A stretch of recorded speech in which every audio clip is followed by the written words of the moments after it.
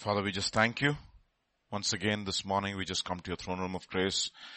We thank you, Lord, for your goodness and your mercy and your kindness. Father, Lord, even as we listen to your word day and night, oh Lord, continue to deliver us. Father, in your love and in your kindness and in your mercy, Father, you have given us this time. And I pray, Lord, that all of us will begin to search our hearts, that we will not take these days and the things that you're speaking to our hearts lightly, O Lord. Father, awaken us, O Lord, if we are asleep in our spirits. Awaken us. Fan us back to flames, we pray. And Lord, I pray, Lord Jesus, that our hearts will be on fire for you, that we will deal with sin in our hearts, that we will truly be delivered, O Lord Jesus. Grant us grace to that, and we pray. Father, even as we now meditate upon your word, speak to our hearts. Once again this morning, surrender ourselves to you, O Lord Jesus. Speak. Speak, O Lord. Take all my frailties, O Lord. And Lord, forgive me of any sin that I may have done, even in my thoughts, Lord. Forgive us, cleanse us from our minds, O Lord Jesus. And in our minds, O Lord, and cleanse us and make us vessels through which your anointing would flow continuously. And I pray, Father, even as we meditate upon your word, that you bless the speaking and the hearing of this word.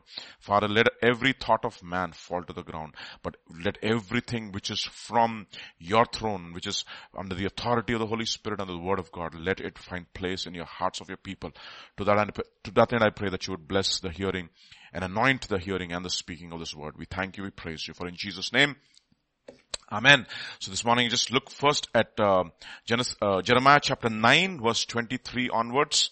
Jeremiah chapter 9, verse 23. The reason why I wanted to look at this verse was when Joseph was being sold, you had the Midianites, the Ishmaelites, and the Israelites.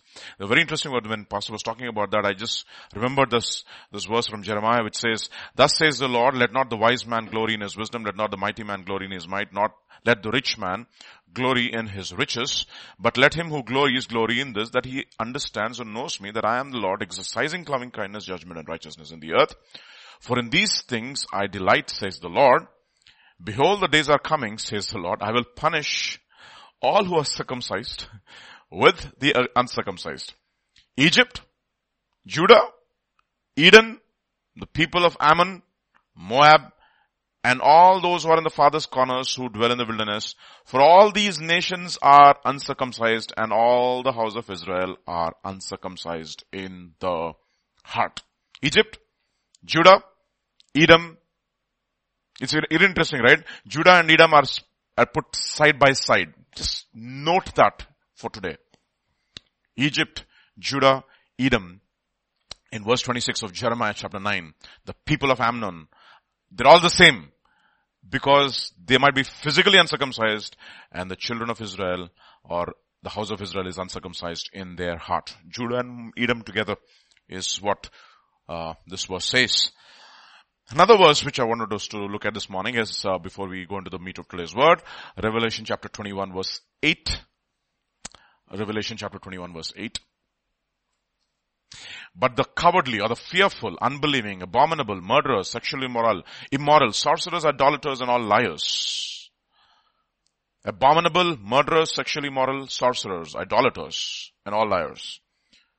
Cowardly and all liars. Fearful and all liars shall have their part in the lake which burns with fire and brimstone, which is the second death.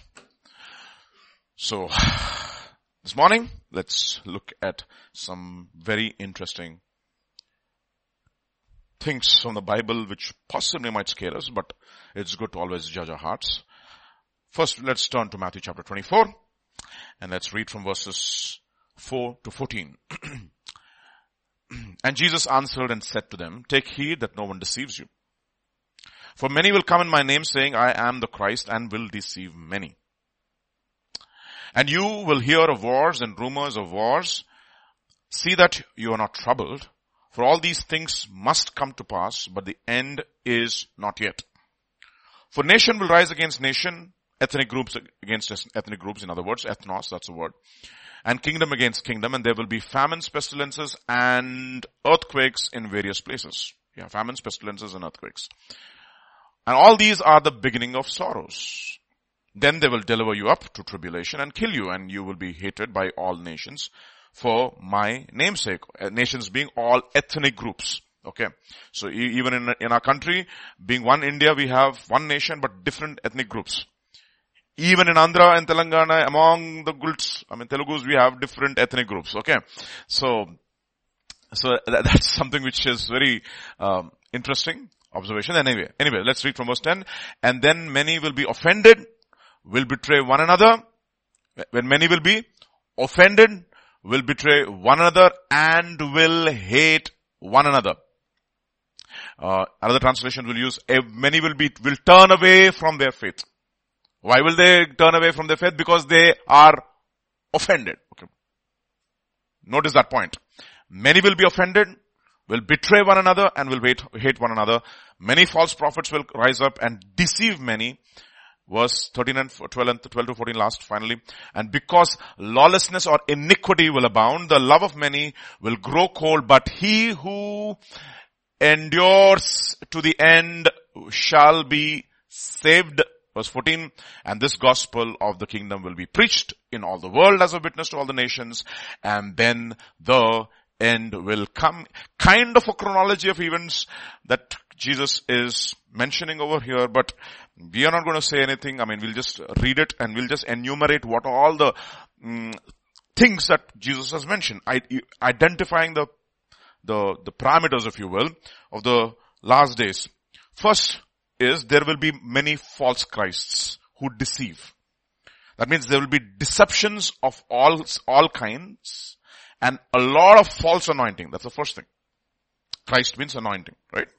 And because they call themselves Christ and they believe that they're speaking the anointed word, they also claim, that they are the servants of God, but they are not. Second, there will be famines and pestilences and clash between different ethnic groups. And then he says these are just the birth pangs. These are the beginning of sorrows or the beginning of birth pangs. And that means the intensity of these two things will keep on increasing is the point. And then he says you will be persecuted and hated. Why? Christians will be blamed, possibly, for all the things that are happening around the earth. You are to be blamed. Like Ahab says, right, to Elijah. You are the troubler of Israel. Even that king says, Elisha, where is the troubler of Israel? No, they won't. He would not. He is leaning on the arm of unbelief. And he says, the man of faith and the man of the spirit is the cause of the trouble. And that's exactly going to be the hallmark of the last days. The people who are humble and walking with the Lord, who have the authority of God over their lives, who are walking in obedience, walking in repentance, walking in humility, walking in love, will be the hated people. And they will be said, you are the cause for all the trouble. They will be accused of being the cause for all the trouble. Fifth parameter says, because of persecution and hatred against the Christians, there will be many who will be offended. Okay. They will no longer, they said, what is this being a Christian? I thought it will be a very simple life and easy life. What will happen? They'll be offended. Now, you have to be very careful because nobody is exempt from this, because even John the Baptist, he got offended because he couldn't handle persecution.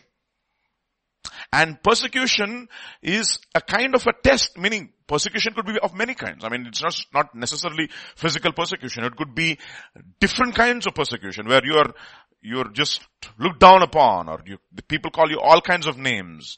They abuse you, or they talk things sarcastically with you. All those things are there. Okay. They will be offended. And because they will be offended, I never thought that Christianity was such a difficult path. I didn't expect this to happen. No, when you come to the ministry or anything in the Christian world, in a Christian's life, you have to expect the worst. Okay? Be prepared for the worst. You count the cost. That's what it means. Count the cost. They said, Jesus, they called him what? Beelzebub. If they called you the master Beelzebub, now they will have to call you worse. Okay, that's always the argument from the lesser to the greater. Okay, it's a fortiori logic. Okay, so if they have called him that, and they called the sinless one that, you definitely have some element of leaven inside of you.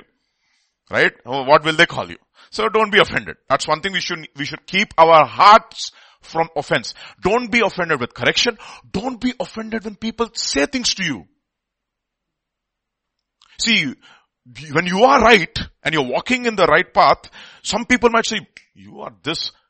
You'll get offended. And you get offended with God and say, Lord, why did you defend me? Oh boy. You need to really, really be careful. And you say, Lord, I don't want to walk with you. What is this? I've been walking with you. I've been living this righteous life, and I've been keeping myself from the love of money, and I'm keeping myself pure from all kinds of evil things and immorality in the world. I've been walking with you. I've been faithful to you. And this is what you do to me? Don't get offended. One of the things that you have to do is don't try to defend yourself. To vindicate yourself is a tremendous temptation. But that is the process through which the Lord will break you. You give it to Him. Whatever you have, you know what He's going to do first? First He will give thanks. Thank you, Jesus. This man has surrendered his life. Next. Break. Abba! I thought you'll just eat me up like that. No. Or you'll just put me there in the oven and say, oh, how beautiful this bread is. No. He's going to break. He's going to break you. And then He will use you. Okay. So don't get offended in the process. Don't get offended when people don't accept your message. That's something which is, Elijah got offended, I believe, in some sense. He thought that everybody in Israel would accept his message. Not necessarily. Jeremiah. He said, Lord, what is this? Why are the wicked prospering? Hey. If you are walking with footmen and you're getting tired, when the horsemen are coming, what will happen to you?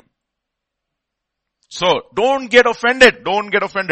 Many will be offended. And because they are offended, what they will do?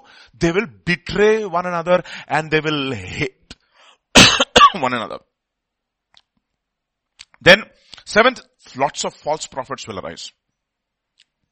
Lawlessness will increase. And the love of many will grow cold. And only those who stand firm or endure to the end will be saved. And then the end will come. Okay. That is how the whole thing has been given. So be wary of deceptive doctrines. Seducing spirits. Many will depart from the faith, giving heed to deceptive spirits or seducing spirit and doctrines of demons. Okay, there are demonic doctrines all around the world. And this is so very important for us to understand.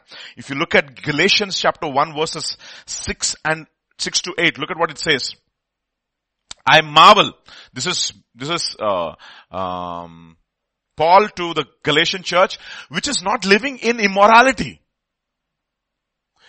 But he's upset with them. He's more upset than the Corinthian church. At least to the Corinthian church, he's giving some, platitudes. No, he's saying, oh, you're so good, and you're having all kinds of spiritual gifts, you're growing in knowledge, great. All those commendations, but when it comes to the Galatian church, no commendations at all. Directly to the point, and he says, I marvel that you have turned away so soon from Him who called you into the grace of Christ to a what? To a different gospel. You got carried away into the different gospel. And then he says, which is not another, but there are some who trouble you, want to pervert the gospel of Christ, but we are an angel from heaven. You see, he's also saying there could be, you don't just look at the doctrine over here, there is a principality or even a demonic entity which is backing up, which is supporting this point of view. It's not from heaven, it's from the pits of hell. And it's accursed. Anathema. What is anathema? If you accept this, you will end up in hell. If anyone who does not love the Lord Jesus Christ, let him be anathema. Come Lord. Anathema here. That's the word he says. If you have accepted this because your doctrine is going to determine your behavior, and your behavior is going to determine your character, and your character is going to determine your destination. Or character. So doctrine is going to determine your character to behavior, destination, whatever order you want to put it. So if you have that, you have allowed that kind of a doctrine to enter into your heart or in your mind. Calculate your trajectory. You know where you're ending up? At the place of the accursed, anathema. What about the Corinthian church? 2 Corinthians chapter 11 verses 2 to 4. For I am jealous for you with a godly jealousy, for I have betrothed you to one husband, that I may present you as a chaste virgin to Christ. And look at what he says. But I fear lest somehow as a serpent deceived Eve by his craftiness, so your minds may be corrupted from the simplicity that is in Christ. For if he who preaches another Jesus, whom we have not preached, receive another spirit, which you have not received, and a different gospel which you have not accepted, you may well put up with him. That means what? There is a doctrine or a gospel which has been empowered by a demonic entity which is seducing you into living a particular lifestyle. Both are seductions. Legalism, license. And the gospel is a straight and narrow path. And therefore we need tremendous amount of spiritual discernment and discipline in order to walk that straight and narrow path. There is no plan B for us. We cannot afford to go wrong. The point is that. So that's the first thing. Second, you will be persecuted. I told you, I mentioned about that. Because you are a Christian, you will be persecuted. And because you're being persecuted, a lot of people get what? Will get offended. And because they get offended, what do? They start betraying one another. They fight with one another. Or, because they're seeing this incredible amount of persecution that is happening, they begin to fear. And when fear comes, automatically you will cut and run. That's the reason why it says in, you don't have to turn there, in Deuteronomy chapter 17, when you go for war, that priest should come and admonish. Whoever is fearful, please just pack your bags and leave. Because if you are fearful, what are you going to do? You will cause the other people's hearts to melt. So just leave. Okay. And don't ever have this courage. Lord, I will never fear. That's what Peter's attitude, no?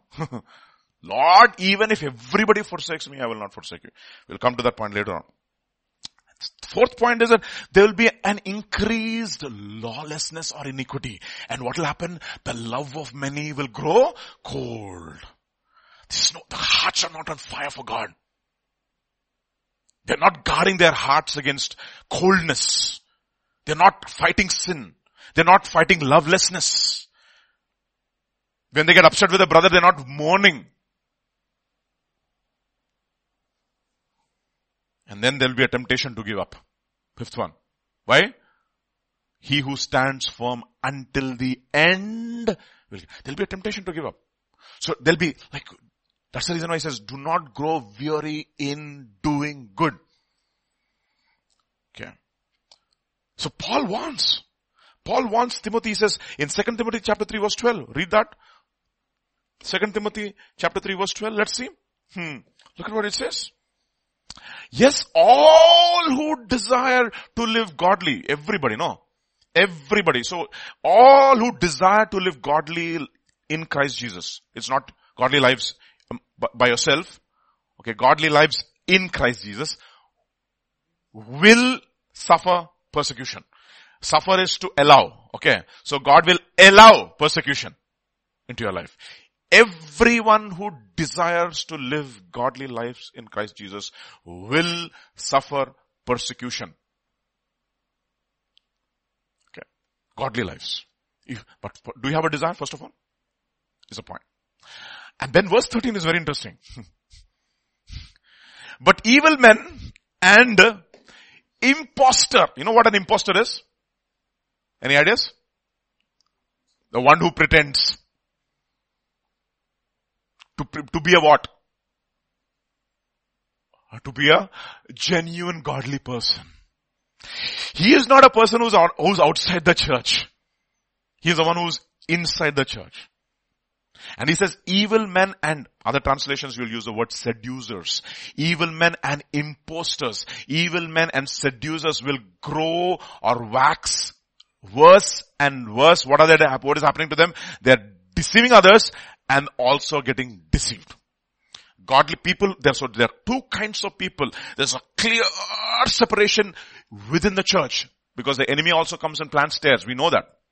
Right? And when people are asleep, an enemy comes and plants tares, right? So you have these two kinds of people right there in the church growing together. One people who want to live godly lives, desire to live godly lives in Christ Jesus. And because they are living godly lives in Christ Jesus, they will suffer persecution. They will be misunderstood. People will try, Satan will allow all kinds of attacks to offend them, try to get them offended. But you know what? They will say, Lord, I will hold on to you. I'm not going to give up this walk of faith. And they will rejoice and be exceedingly glad. They will just not take persecution with a pinch of salt. They will be actually a set of people will be rejoicing and say, thank you, Jesus, that we've been counted worthy to suffer these things. And the whole world will be stunned by their faith. That's the reason why it says these are the people who have turned the world what? Upside down. They will literally change. They will live a kind of a lifestyle which is absolutely diametrically opposite to the lifestyle and the value system of this world. And because of their very presence, they will be causing so many people to get offended and uncomfortable, and they will hate them because they do not conform to their value system. And what will happen? They will incur the wrath of the enemy through people. They will suffer persecution. But how do they respond? They will respond with love. But they will not fear. Remember when Paul and John Peter and John were beaten up, they came back, they were threatened by the Jewish, the ruling class, the ruling body of the Jewish temple. Don't preach in this guy's name, in Jesus' name.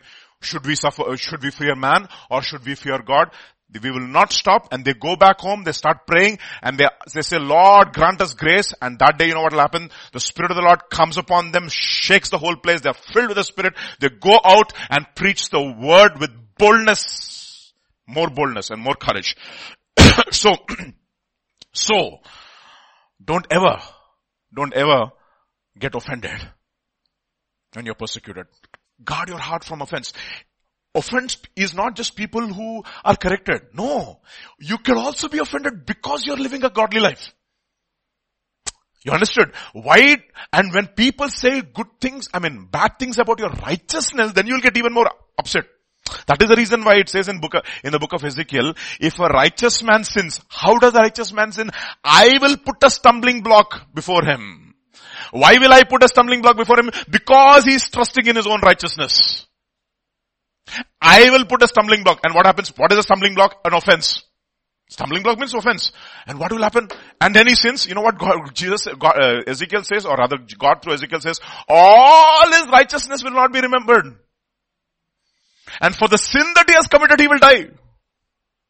And if a wicked man repents and turns from his sin, he will live. And you say, house of Israel, you say, the way of the Lord is not equal. Am I unjust? Are your ways not unjust? Oh, you house of Israel. He says. Okay. So people, you're on fire for God. For example, let's say. And people call you all kinds of names. How do you respond? Do you respond with love? And you go onto your knees and say, Lord, whatever it is, forgive that person, but Lord, let them also have that fire for you. Let them also live godly lives, Lord. Let them be encouraged and empowered to live for you. Let them have a testimony for you. Let them not compromise, Lord. If that is your response, you're free. You're free. You will not be offended. Like Joseph was one guy. Man, he was a type in the old covenant. Man in the conscience age. Boy, how is he able to handle that kind of a pressure and never have any offense against anybody? Lord, I'm living this life. I'm keeping myself pure, and you're allowing these things to happen in my life. Never got offended. He never got offended because, see, God allowed Satan to attack him with the spirit of seduction.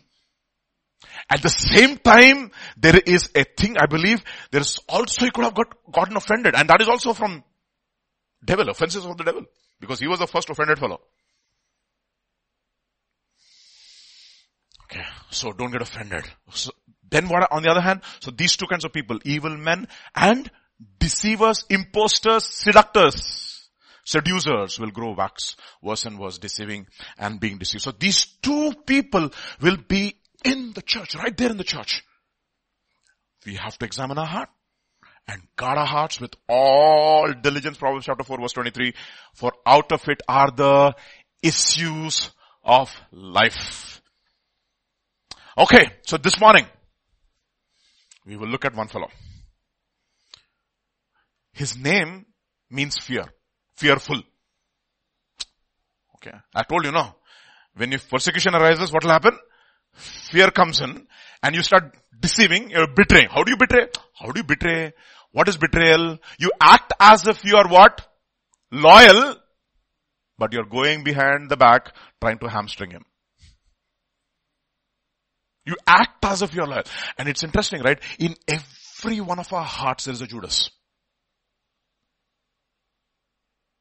Because when Jesus says in the Last Supper, one of you will betray me, everybody is troubled. They're saying, Lord, is it I, Lord? Is it I? Is it I? Is it I? Because they all got convicted. My goodness, they all knew somehow that they are susceptible to betrayal, to betray somebody, to deceive.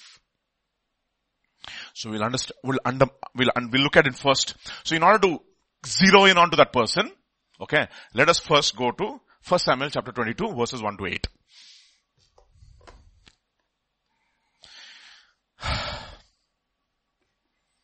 Okay, David therefore departed from there and escaped to the cave of Adullam. And this guy, Saul, is after his life, okay. You see, you need to see the wilderness sufferings of David. Whenever he is being, persecuted or pursued, several psalms come out. When he goes and acts like a madman before Achish, the king of Gath, he writes one psalm. You know which psalm is it? Psalm 32, if I'm right. You don't have to turn there, okay? Psalm 32. Okay. So every time somebody goes and tells, David is in such and such a place, he goes and writes a psalm. See, for every suffering that he is encountering in the wilderness, there is a spiritual entity behind it, and therefore he understands, a man who's inspired by the Spirit, who's literally living vicariously the sufferings of Christ, or rather Christ is vicariously living his sufferings through David, and the Holy Spirit inspires him to write a bunch of psalms during his wilderness journeys. So that is something which you can study. You'll get a lot of insight as to how to deal with people who are after your life, how to respond and how to wait on God to vindicate you. Because the temptation is to take the sword and kill him off. To have a Chinese mindset, if you will. I mean, sorry, what is the problem? Oh, you have a disease? The only way to eliminate the person is to kill him. We don't want to do that. We don't want to do that. So, this is something which we need to really, look at carefully. Okay. So David therefore departed from there and escaped to the cave of Adullam. So when his brothers and all his father's house heard it, they went down there to him. And everyone who was in distress, everyone who was in debt, everyone who was discontented, 3Ds, DDD. Okay. All 3Ds came. Okay. Gathered to him. He had a 3D crowd. Okay. Gathered to him. So he became the captain over them. So he was a captain over the distress, the debt, the indebted and the discontented. So if you are suffering with distress, having a lot of debt and you are discontented in life, David is your king. Okay. So Jesus is your king in other words. So that's a different message. We're not going to go into that today. So there were about 400, a lot of men. Okay. 400 men with him. That means they had men and families. So whenever it says men, they had families too. Let's move on. Then David went from there to Mizpah of Moab, and he said to the king of Moab, please let my father and mother come here with you till I know what God will do for me. Why did he go to Moab? Any ideas? His great-grandmother was from Moab. Okay. So he had some relatives there. He had some connections over there. So he went. Now we are not going to again get into the details of it. David Wilkerson preached a powerful sermon called Moab Exposed. If you want, you can read that. Beautiful sermon. Listen to it also. So he brought them before the king of Moab, and they dwelt with him all the time that David was in the stronghold. Then what happened? Verse 5. Now the prophet Gad said to David, do not stay in the stronghold, depart and go to the land of Judah. So David departed and went into the forest of Hareth. When Saul heard that David and the men who were with him had been discovered, now Saul was staying in Gibeah under a tamarisk tree. He had no other work but to wait for David's news. That's all. Whenever David's news came, this guy jumped into action. With a spear in his hand. To kill whom, Baba? David. Just previous verse. We'll finish that first. Okay. With this, 6. With a spear in his hand and all his servants standing about him. And verse 7. And Saul said to his servants who stood about him, "Hear now you Benjamites." See, this Benjamite spirit is a very, very powerful spirit, okay?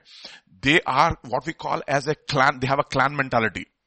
Remember that concubine who gets raped and killed in Judges? Who does it? Which town does it? The Benjamites do it. So the rest of Israel comes to fight with the Benjamites. They said, hand over those fellows to us. Nobody hands over that for those people. They just stand there and guard their brothers to death. So that's one of the spirit of the flesh it is. I mean, so it's a work of the flesh. You have more fleshly attachments than spiritual attachments. And you will stay with the clan against the spirit. We're not going. That happens even when the transition of power takes place from David's household to Saul's household. I mean, Saul's household to David's household. Saul is from the house of Benjamin, and they don't relinquish power so easily because they have the strong clan mentality. So Abner says Ishbosheth will be a king. Period. And then God has to do something to tick him off, and then, so many other things happen.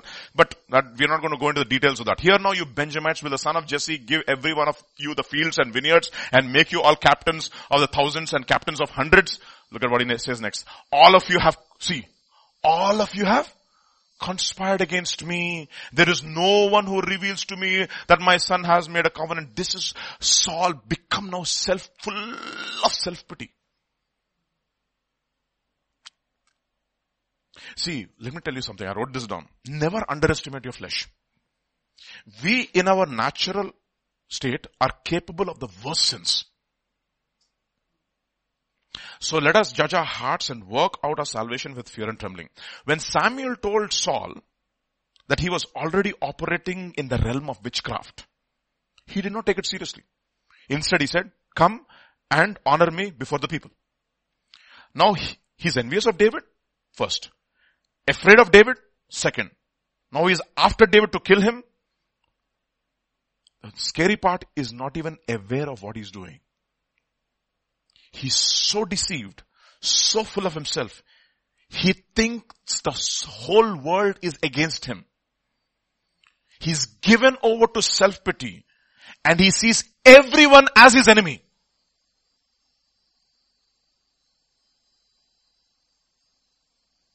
The person who loves him also is his enemy now. Close to him. So you never underestimate.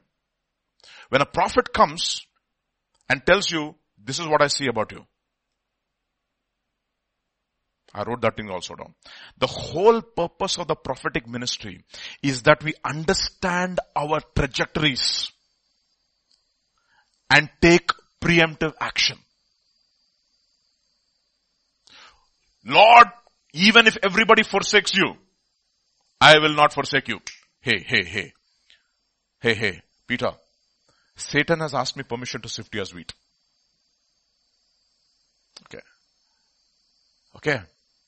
And when you return, strengthen your brethren. No. Even if I have to come till death, I will not forsake you. Hey, let me give you a sign. Before the cock crows, you will deny me 3 times. I know where you're going. Full of self-confidence. Know your trajectories, my dear brothers and sisters. There's one guy, in the Bible, whom the prophet tells his life, weeping. Look at his response. 2 Kings chapter 18 verse 7 onwards.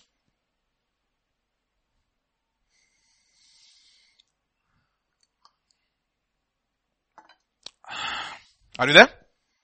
The Lord was with him.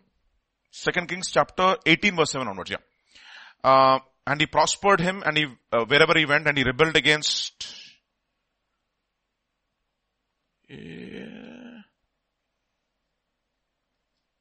This is 2 Kings chapter 18? Chapter 8, not 18. Yeah. Chapter 8, sorry. Yeah, thank you. Sorry.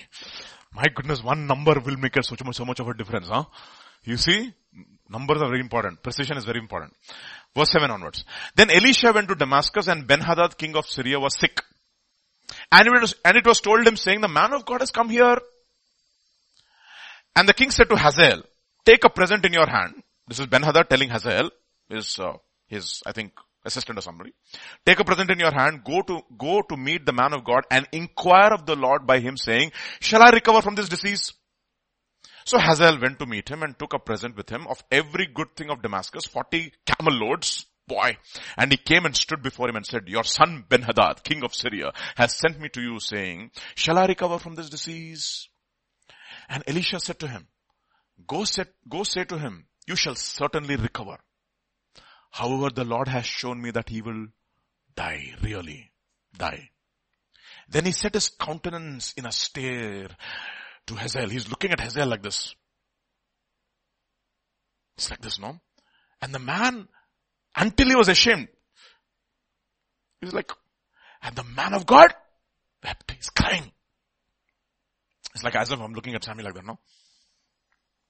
I'm just keep on staring at Sammy, and Sammy's getting convicted. And now I just start weeping. That's what Paul tells, I tell you before and I tell you now, weeping. There are many who are the enemies of the cross of Christ, whose God is their belly, whose glory is their shame, whose end is destruction. Weeping, and this is exactly what he says. Then he set his countenance in a stare until he was ashamed, and the man of God wept. And Hazael said, why is my Lord weeping? And look at what he says. He answered, because I know the evil that you will do to the children of Israel. Their strongholds you will set on fire, and their young men you will kill with a sword, and you will dash their children and rip open their women with child. So Hazael said, but what is your servant? A dog? That he should do this gross thing? And Elisha answered, the Lord has shown me that, and you will become king over Syria. And the very next moment, he goes to his master and he murders him. You don't have to go there. Murders him. That's how this fellow's life starts. So, whenever a prophetic word comes, take preemptive action. 2 Proverbs. Proverbs chapter 24 verse 10. Can you do it in NIV if you don't want? If you don't believe? Or if you don't mind, please. If you falter in times of trouble, how small is your strength? We're talking about spiritual strength. The strength to withstand the pressure that is coming. Do you think that we have in and of ourselves the courage, the fearlessness to stand against the powers of darkness that is going to be unleashed in this world in the last days? We should be really conceited, full of ourselves to think that we'll be able to stand just because we are in a good church. A church which preaches the truth. Oh, let nothing of those things be our defense. No. If you falter in times of trouble, how small is your strength? Another one. Proverbs chapter 22 verse 3. Again, you can see, do it in NIV itself. 22 verse 3. A prudent man sees danger and takes refuge. NLT. If you can look at it in NLT. New Living Translation. A prudent person foresees danger ahead and takes precautions. Oh, please. The simpleton goes blindly on and suffers the consequences. So please, my dear brothers and sisters, who are listening to me, and who will listen to me, if there is a prophetic word which has come into your life and it is a corrective word, don't say, no. I will not be able to. Don't be like Peter and say, no Lord, even if everybody forsakes you, I will not. Judge your hearts, because in and of ourselves, we are capable of the worst sin. Okay, now let's turn back to 1 Samuel chapter 22. All of you have conspired against me, and there is no one who reveals to me that my son to me that my son has made a covenant with the son of Jesse. This is talking about Jonathan. And there is not one of you who is sorry for me. You see how self-pity has taken over pride. See, a lot of people are proud people. You know how we know they are proud people? Because their whole life is revolving around their problems and how people are not paying attention to their problem.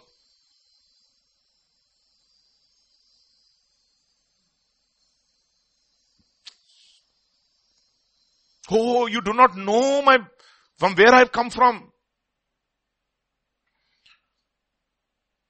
Imagine. You do not know, you don't even care. You do not know what kind of a life I lived. If any man is in Christ, he's a new creation. It's possible. I'm not saying that it's easy to live this godly life. No. But we have to fight it. We cannot allow self-pity to come into our lives. Blame game. That is the Adamic nature. Self-pity. Nobody feels sorry for me. I've seen nobody feels sorry for me. You don't know what kind of a life I had. You don't know my parents. You don't know my boss. So many other people. And in other words, you are such a fantastic person. Had it not been for all these people, you would have been something else, maybe. That's what you're trying to say. Nobody feels sorry for me or reveals to me that my son has stirred up my servants against me to lie in wait as it is this day. Can you imagine how deceived this person is? You see, when you have hatred towards others, you feel that the whole world hates you. When you gossip about others, you feel that the whole world is gossiping about you. When you have murderous attitude towards others, you feel that the whole world is trying to murder you. If you are unfaithful to somebody, you feel that the whole world is unfaithful to you because what you are in your heart, you project it on others.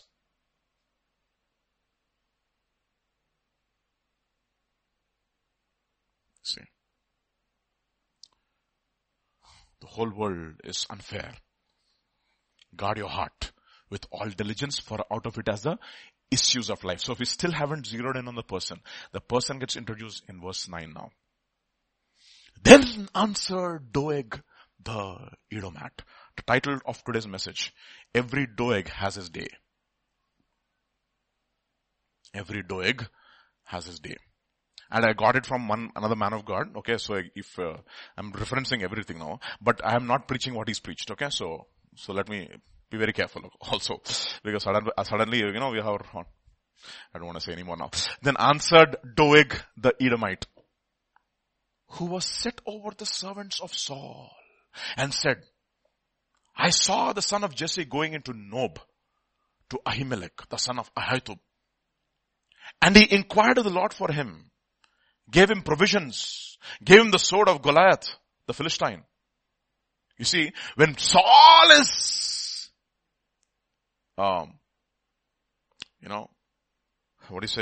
talking about his self-pity, somebody responds. Who responds? Doeg the Edomite.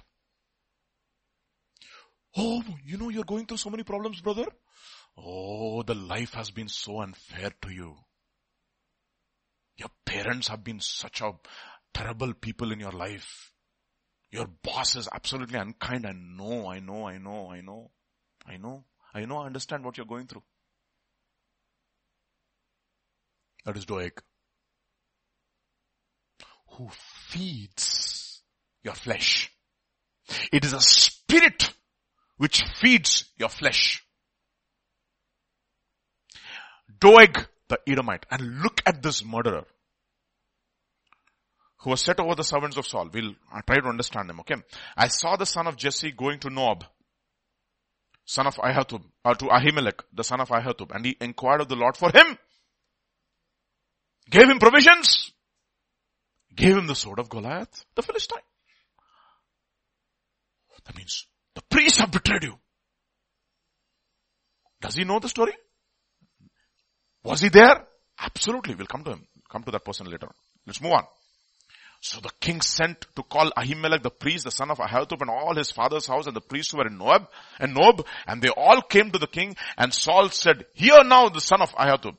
He answered, "Here I am, my lord." Hanani. Okay. And Saul said to him, "Why have you conspired against me? You and the son of Jesse." You see how he's reading into all this? You know, when a man who is given to flesh and who's full of self-pity sees everybody as his enemy now. In that you have given him bread and a sword and have inquired of the Lord for him. You see, in other words, you should not pray for somebody else. You should not pray for my enemies. You should curse them. That's the idea over here. That he should rise up against me to lie in wait as it's this day. So Ahimelech answered the king and said, look at how Ahimelech answers. He tries to put sense into Saul's head, but this man is not going to accept it. And who among all your servants is as faithful as David? Who is the king's son-in-law? He's your son-in-law. Who goes at your bidding, who's honorable in your house. You see, he's trying to speak a lot of good about David to him.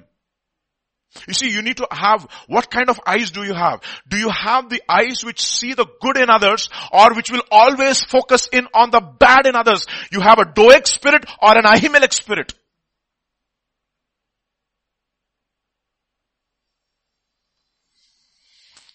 And then goes on.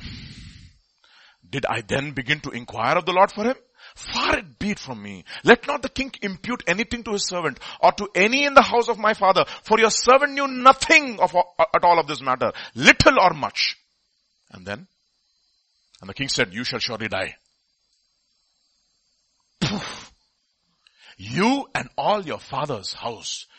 Then the king said to the guards who stood about him, turn and kill the priests of the Lord. Boy.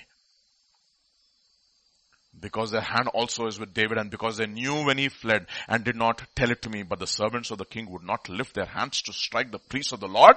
You think about, see, God is trying his level best through different kinds of people to bring in some sense into Saul, but he would not have it. Because you know why? He's so focused on himself now. Bah! One of the scariest characters in the Bible is Saul. Terrifies you. If the hand of God is off your life, this is where you'll end up, brothers. Tremble. You know, if you think that you have these attitudes, say, so Lord, do something. Just lead me not into temptation, but deliver me from the evil one. Now, right now, Lord. Right now. You see, because everybody has a Saul in them. Everybody has a Judas in them. Everybody has a Doeg in them. We're going to talk about Doeg very soon, very quickly, very soon. Turn and kill the priests of the Lord, because their hand is also with David. But the servants would not even lift. Think about it, no? There you have David and his servants who say, Lord, take the sword and kill him. And he says, don't do it. And here is Saul who said, take the sword and kill him. And the servants are teaching. The point is, you are not teachable anymore. You're not teachable. You have come to a point where nobody can say anything to you. Nobody can say anything to you. Your heart is so hard. You're so focused on yourself. Your life is completely about you and your position in your life. You're holding on to it. The position has become an idol in your life. And therefore, it's what is happening? Wherever you have idol, you have demons. And you do not know that you're walking in the realm of witchcraft. And you'll do anything in your capacity to kill anybody so that you don't have competition. You know why? You're given over to the spirit of competition. Whew. Crazy. You have to restrain. The servants are teaching. That is the difference between Saul and David, no? Nathan would come and say one parable, he will repent. Joab will come and say one parable, somehow he'll change his heart. But this guy, so full of himself. So full of himself. full of self-pity. Self-pity is a dangerous spirit. Why? Because it's got pity of the self. Your whole life is, it's like, it's puffed up, That's what it says. It's a pride in a very subtle way, but it is pride. It says pride puffs up, right? Pride puffs up. It puffs, puffing up in the matlab, you have a swelling. So when anybody touches your swelling, what will happen? Oh, you do it, no? Because that swelling, even if anybody pokes you a little or even touches you, you'll respond. That is puffing up. You're swollen. So you look at everybody as your enemy. And look at the next verse now. And the king said to Doeg, you turn and kill the priests. So Doeg the Edomite turned and struck the priests and killed on that day 85 men who wore a linen ephod. Also Noab, look at this. Look at the spirit of this murderer. Also Noab, the city of the priests, he struck. Who struck? He struck with the edge of the sword men, women, children, nursing infants, oxen, donkeys, sheep with the edge of the sword. Everything. Everything.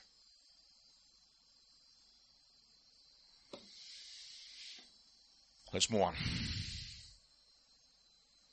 One escapes, always. Now one of the sons of Ahimelech, his name is Abiathar, of course, named Abiathar, escaped and fled after David.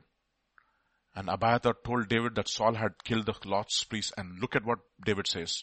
So David said to Abiathar, I knew that day when Doeg the Edomite was there that he will surely tell Saul, I have caused the death of all the persons of your father's house. Now which day is he referring to? Now we'll introduce for the very first time in the Bible, my dear ladies and gentlemen and brothers and sisters, the very first time in the Bible a character called Doeg is going to be introduced. Let's read 1 Samuel chapter 21 verses 1 to 7.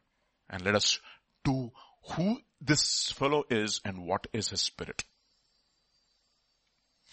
Chapter 21 verses 1 to 7. Now David came to Noab, to Ahimelech. Why are you alone? Etc. We know the story, right? We know the story. He's asking for bread and he has only shoe bread.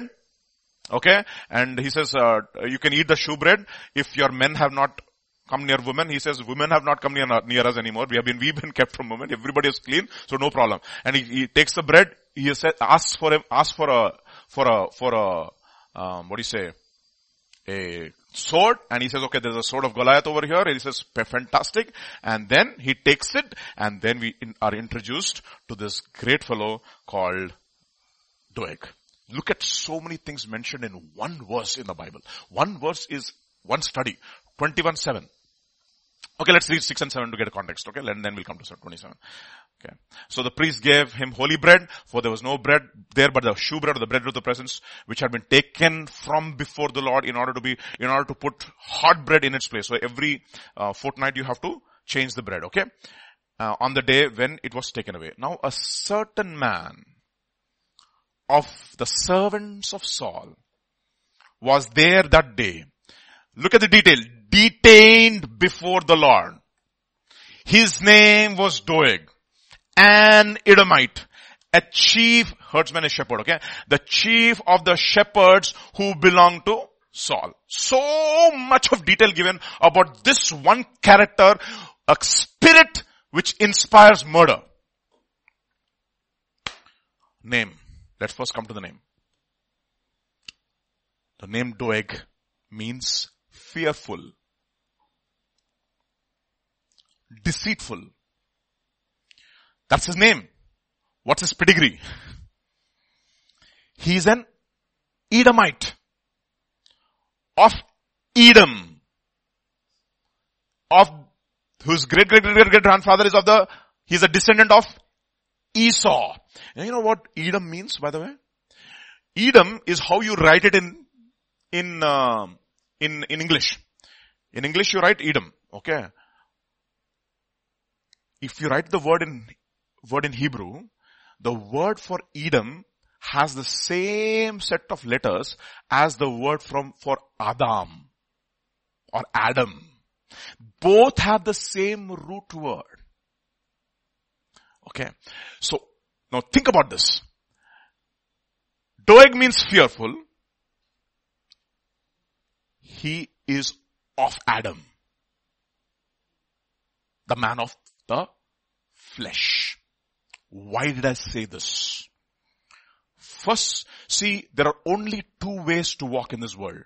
Either you are in Christ or you are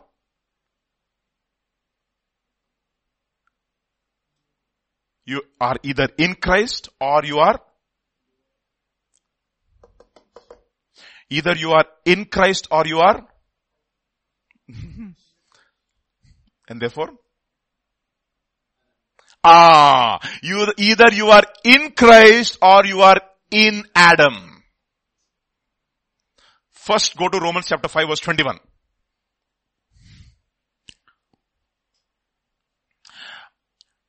Sorry, 12. Why am I reversing numbers these days? Okay. Therefore, just as through one man sin entered into the world and death through sin, and thus death spread to all men because all sinned. For until the law was, sin was in the world, but sin is not imputed where there is no law. Verse 14. Nevertheless, death reigned from Adam to Moses, even over those who are not sinned according to the likeness of the transgression of Adam, who is a type of him to come. Now, Adam, okay, is a type, last Adam is a type of Christ. But when Adam sinned, when all of us who were in Adam also sinned along with him, is the doctrine. Now, very interesting. It says, is Jacob I loved? Esau is I've hated, and Esau was the father of all the Edomites, or he represents the people of the flesh, or a set of people who are still in Adam.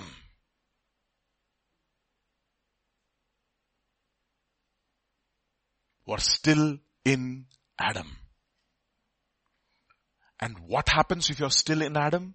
Look at 1 Corinthians chapter 15 verse 21 onwards. Verse 21 onwards. 21 and 22 is enough.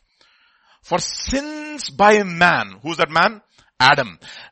Came death, by the man also, which is Christ, came the resurrection of the dead. For as in Adam all die. Why do you die? Because you have sin, of course. But why do you primarily die? Because you are still in Adam. Even so, in Christ, all shall be made alive. So there are only two places that you can actually dwell. Jesus has, when Christ has raised us up from the dead, He has blessed us with all spiritual blessings in Christ Jesus in the heavenly places. So if you are a Christian, you are in Christ, and positionally, like Pastor said, you are seated not in the second realm, but you are seated in the third realm. And therefore, it says in Colossians chapter 3, you don't have to turn there, if you have been raised up with Christ, set your hearts and minds on heavenly things and not on earthly things. Your thoughts and your affections have to be there where you are actually seated positionally in Christ. And therefore, your perspective in life has to be a perspective from heaven. Okay? So think about this now. Think about this. And let us go another place. 1 Corinthians chapter 15, verse 45 onwards. 45 onwards. There's a distinction between the two. And so it is written, the first man Adam, I think is it the NKJV or NIV? NKJV, okay. Actually, can you put KJV please? It's a beautiful rendering in KJV.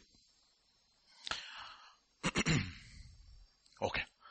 And so it was written, the first man Adam was made a living soul.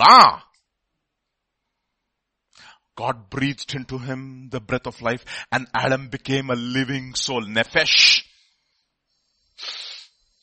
Nephesh, that's what it means, okay? Nephesh. That who depends upon the breath from God to live his life. Okay. We looked at that yesterday. Last night Pastor was saying, no? We have three-part being. We have the spirit, we have the soul, and we have the body. So when Adam was created, the very breath of God or the Spirit of God came into Adam, and the soul was drawing that power and the strength from the Spirit and was living its life. But when Adam sinned, the Spirit died. Now he is left to his soul to live the rest of his life. And that soul got corrupted. First man Adam was made a living soul. And the last Adam was made a quickening spirit, or a person who gives life, and it is not in the soul, it is in the spirit. So if you're in Adam, you are of the soul or of the flesh. If you are in Christ, you are of the spirit and therefore of faith. And look at what it says, verse 46. Howbeit, that was not first which is spiritual, but that which is natural. Therefore it says, a natural man cannot receive the things of the Spirit of God, things of God, because he is flesh.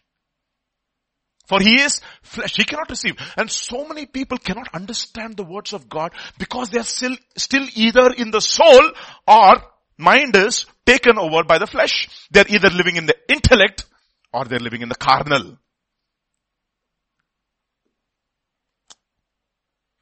Howbeit, that was not first which was spiritual, but that which was natural, and afterwards the spiritual. Next verse. Let me say. The first man is of the, he is of the earth. His mind is always taken up by earthly things. You see, that's what it says, no? If you look at the Hebrew, Adam was made from Adameh. Adam means what? Aleph, Dam. Aleph is from God. Dam means blood. Okay. God gave him blood, but made him from the dust. So you have two options, Adam. Either you will live for God, or you will live for dust. And the moment you chose to live, to disobey God, what did God say? For dust you were, to dust you will go. So the first man, Adam, is of the earth, and therefore he's earthy. I like that. Very nice adjective. He's of the earth and therefore he's earthy. You are an earthy fellow. Earthworm. You, Jacob, the worm, earthworm. Okay. You're crawling on the earth. The second man is the Lord from heaven. As is the earthy, such are they also that are earthy. So if you are, as long as you're in Adam, you're only thinking about the things of this world. Your mind is occupied with earthly things. Or intellectual things. Boy, I'm telling you something. One of the things that I want to also practice every day of my life now, Lord, let me not make faith into an intellectual exercise. Faith is life, not intellectual. Are you understanding this? As is the earthy, such are also those who are earthy. As is the heavenly, such are those who are also that are heavenly. And then he makes a statement, and as we were born in the image of the earthly, we shall also bear the image of the heavenly. And verse 50, now this I say, categorical statement of the millennium if you will. Now this I say, brothers, flesh and blood cannot inherit the kingdom of God, neither doth corruption inherit incorruption. Period. So what does Doeg represent here, my dear brothers and sisters? A man of the earth. A man of flesh and blood. A man who doesn't have any discernment of the spiritual.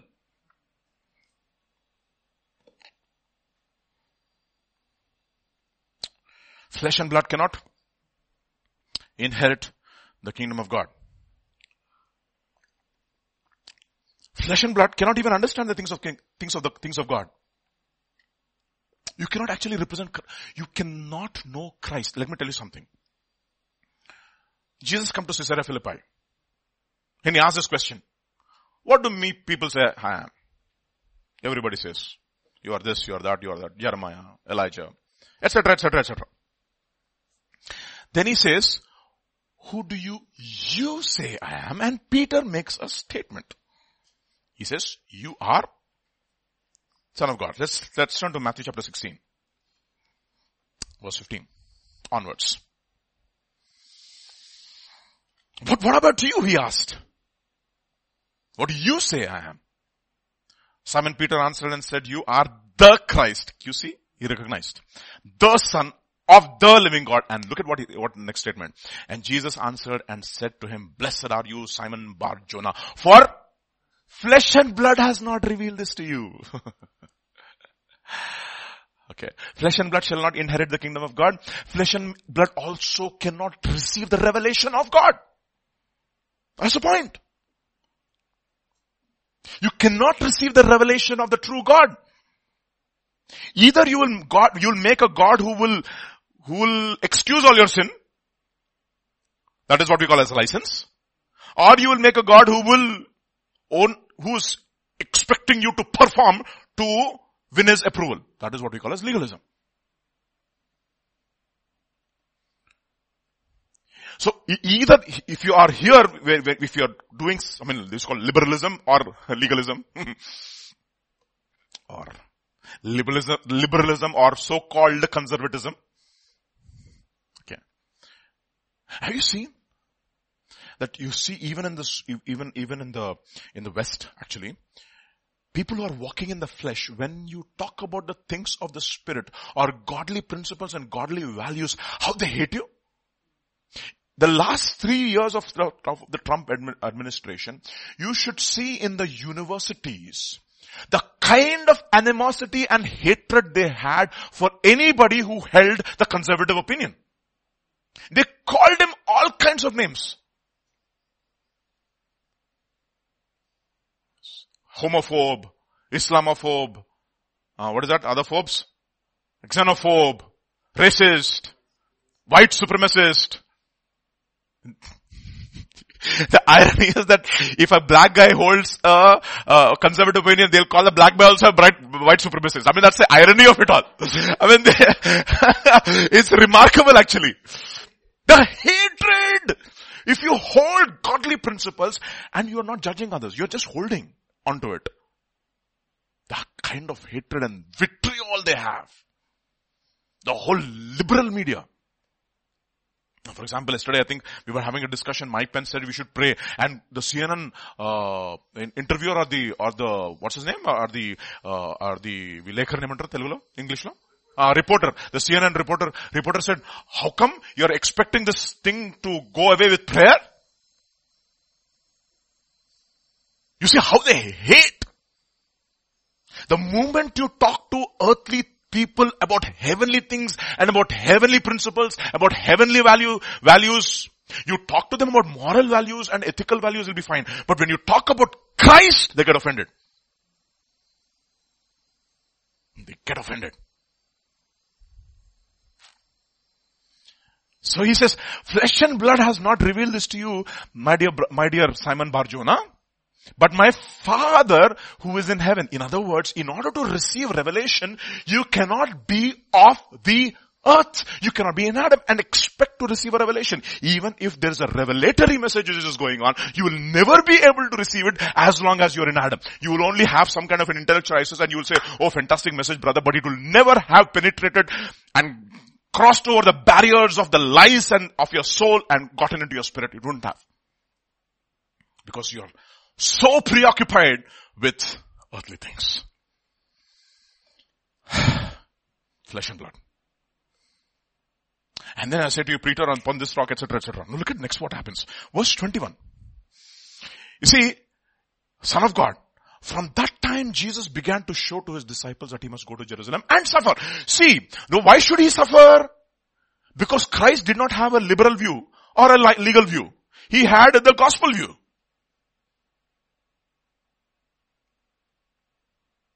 I have to suffer for sins. And Peter says, okay, let's read it. And suffer. Let's read that before you. Okay. And from that time Jesus began to show to his disciples that he must go to Jerusalem, suffer many things from the elders and chief priests and scribes and be killed and be raised the third day. Then Peter took him aside and began to rebuke him. Lord, you're such a good man, Lord. all good people who are living a righteous life should go to heaven. They should not be persecuted. You see? The legal side is coming out now. Far be it from you, Lord, that this should not happen to you. And immediately look at what he says. But he turned and said to him, get behind me, Satan. You are an offense to me. And look at this, look at this, look at this, look at this. For you are not mindful of the things of God, but the things of Adam, of man. Of Adam. You are still earthbound. You received a revelation, but you're still earthbound.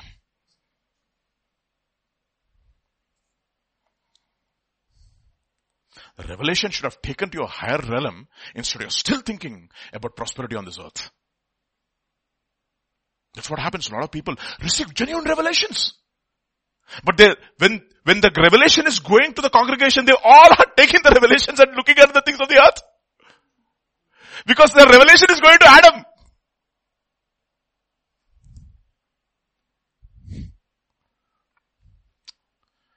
You did not receive it by flesh and blood, but my Father who gave it to you. Look at another man. Galatians chapter 1, verse 15 onwards. Who's this man? You all know it, okay? But when it pleased God who separated me from my mother's womb and called me into his grace to reveal, what is that? Again, what is that? Revelation. To reveal his son in me that I might preach him to the Gentiles. I did not immediately confer with flesh and blood. In other words, I did not go and have a discussion with flesh and blood. I received a revelation from heaven. I'm not going to have a discussion with flesh and blood. And look at his statement. Nor did I even go up to Jerusalem. Where is that? Who are in Jerusalem? The church which has been birthed is in Jerusalem. I didn't even go there. Who were apostles before me? I don't know. Maybe he was not sure. I don't know. But because Peter later on slowly withdraws. You know why? It says Peter was afraid and he drew back, and people, including Barnabas, were being carried away by his hypocrisy. What happened to Peter? He was fearful. Notice that point. Nor did I go to Jerusalem to those who were apostles before me, but I went to Arabia and returned to Damascus. He also received a revelation, but he would not discuss things with flesh and blood. Let me tell you something. You have a vision from God, don't discuss with flesh and blood. That's exactly what Joseph did. Hey guys, what do you think about this dream? You got a revelation and these are all earthbound. What are you going to discuss heavenly things with earthly people? It doesn't mean that you're considered you will live like this. No. I'm not talking about that. People who receive greater and greater revelation like Apostle Paul should be more and more humble. If not, God will send you a messenger of Satan to humble you. That's exactly what happened to David also. Joseph also. In some way, a messenger of Satan came to him and he was humbled. So that his mind will not get puffed up by the manifold revelations that he had received. Okay, take it easy, boss. If I don't put this messenger of Satan, I entreated 3 times. You know what he said? My grace is sufficient for you. For my strength is made perfect in weakness. You stay weak. Stay weak. Stay weak. Stay humble. The moment you get puffed up, gone. So don't confer with flesh and don't discuss things of the spirit with things. That's what we call throwing pearls before. Why? Because what does it mean? You're not calling them swine. Those people don't value earthly things. What does a swine do? It goes back into its mire. It's a swine spirit which loves mud. Wallow in the mire. Okay. Don't discuss. In other words, we don't have that attitude. We are not holier than thou. No. No, don't misunderstand. One of the things that you should do is take heed to your ways that I sin not with my tongue. Put a muzzle on your mouth. Be quiet. Your very quietness will be an indictment. You don't have to speak.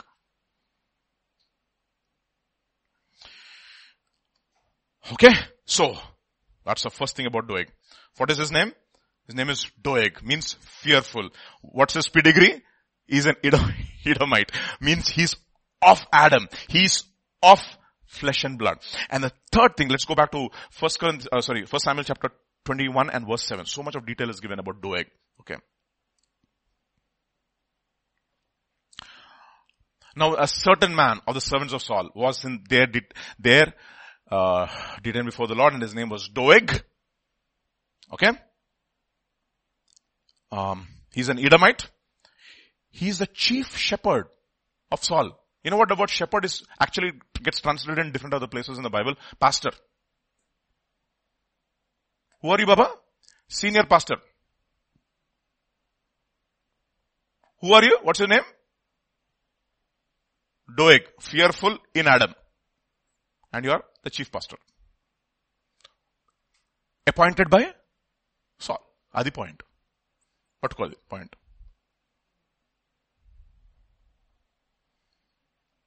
There are so many chief pastors in the flesh. They have no revelation. Absolutely no revelation. No revelation. See, the church is built upon revelation, right? Upon this rock I will build the church and the girds. That means if there is no revelation of the person of God and the person of Jesus Christ, what are you building?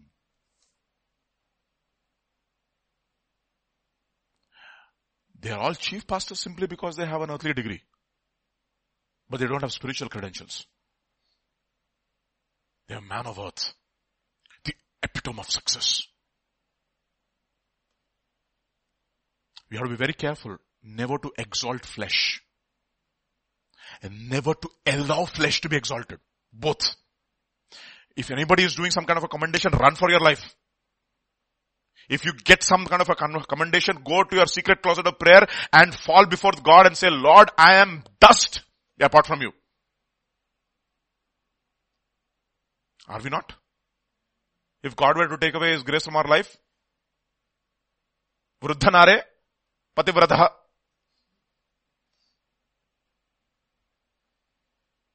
If we just were to take off His hand from our life, what are we, my dear brothers? What are we? You know, that thing is such a liberating truth. You will be free from when people don't commend you or commend you. That is the reason why Paul says, you know what?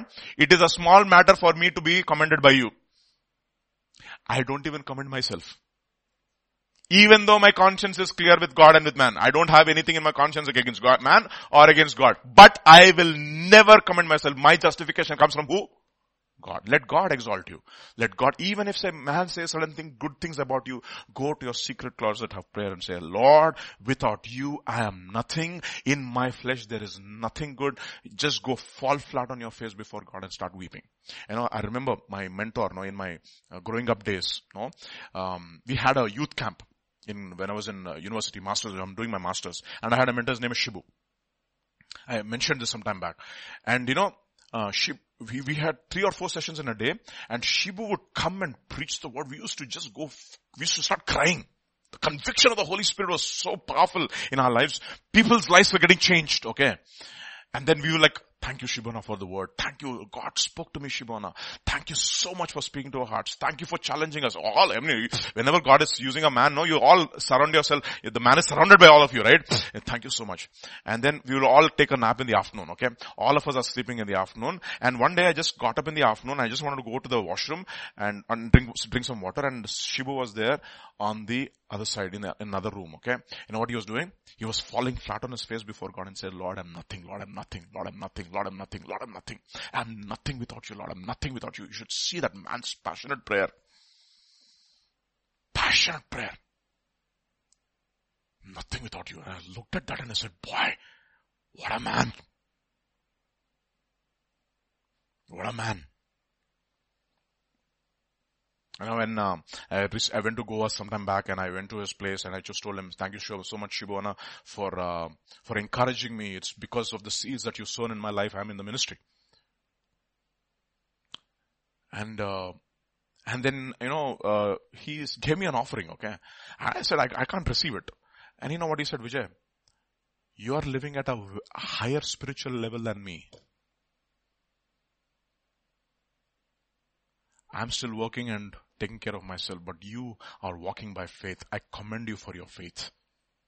Receive this, please. Don't reject this. It's a blessing to me. What a man. What a man. You see, these are people who stayed humble when they were used of God. Because they realized that in their flesh there is nothing good. Why do you think Paul was used so much? Simply because he had this attitude. Lord, I'm first of all the least of the apostles. I am the least of all the saints. I am the chief of all sinners, Lord. And he was not boasting or he was not acting humble.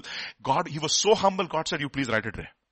It's like, Moses, you're the humblest man on planet earth. You are also the chief sinner. You're writing it. Yes, I know you mean it from the bottom of your heart and you're not acting humble. A lot of people act humble. Oh, I'm nothing, brother. I'm nothing, sister.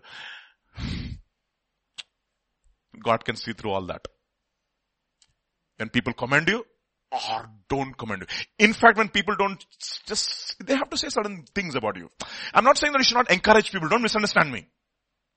You understand what I'm saying? You should encourage people. You should give them encouragement. Sometimes, a young man needs a commendation. Let's say he's done a good work. You go and say, you know what? I commend you. Done a good job. Good job. That would encourage him. But let never pride set in our lives. Guard your heart. Guard your heart with all diligence, for out of it are the issues of life. What are we? Let us truly mean it, Lord. What are we, Lord? What are we? If you take your hand away from our lives, we are nothing but dust. We are also like Peter. One moment we have a revelation from God, next moment we are men of earth. We are mindful not of things of God, but we are mindful of the things of man, of Adam. So, senior pastor without revelation is another interesting detail is given. Well, let's go back. What is this very interesting detail? Sometimes when details are given, you should see. Now, a certain man of the servants of Saul was there, detained before the Lord. You know what that word detained means? Restrained, shut up, locked up. Where? Before the Lord. In other words, he's acting humble, but he's not. He's looking for an opportunity to release all his animal instincts, and when the opportunity presents itself, he will go. It's what we call as a religious spirit. I'll talk about that. What is detained? Shut up. You know what? He's a man in the flesh. He's a man in Adam, full of flesh and blood. Okay, man of the flesh. Look at what Galatians has to say about this. Shut up, restrained, detained. Where? Before the Lord. No? Turn to Galatians chapter 3. And let's read from verse 22 and 23. We know this. Pastor was mentioning this so many times, right? But anyways, we'll read it. But the scripture has confined all under sin, locked us up, that the promise by faith in Jesus Christ might be given to those who believe. But before faith came, we were kept under God by the law. Can you have the KJV? Yeah, verse 23. I love that in KJV. Verse 23. But before faith came, we were kept under the law. Shut up. We were literally shut up. Confined. It's like law, like Pastor was explaining, right? He says law is a restrainer. Okay, it says don't sin. But the moment the restraining influences leave from your life, what happens? The demons inside you come out.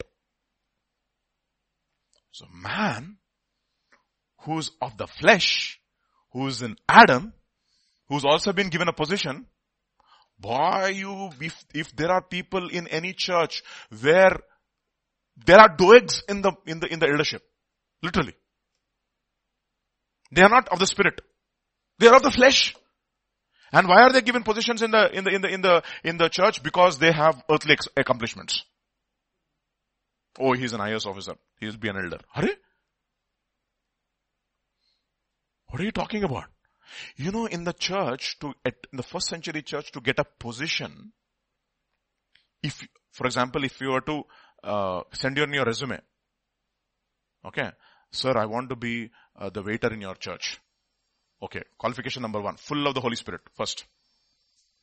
Qualification number 2, full of wisdom. To wait at tables, you need a man full of Holy Spirit and of wisdom. To become a worship leader, how much more you should have? To become an elder in the church, how much more you should have? In other words, you cannot be a man of the flesh and be an elder in a church.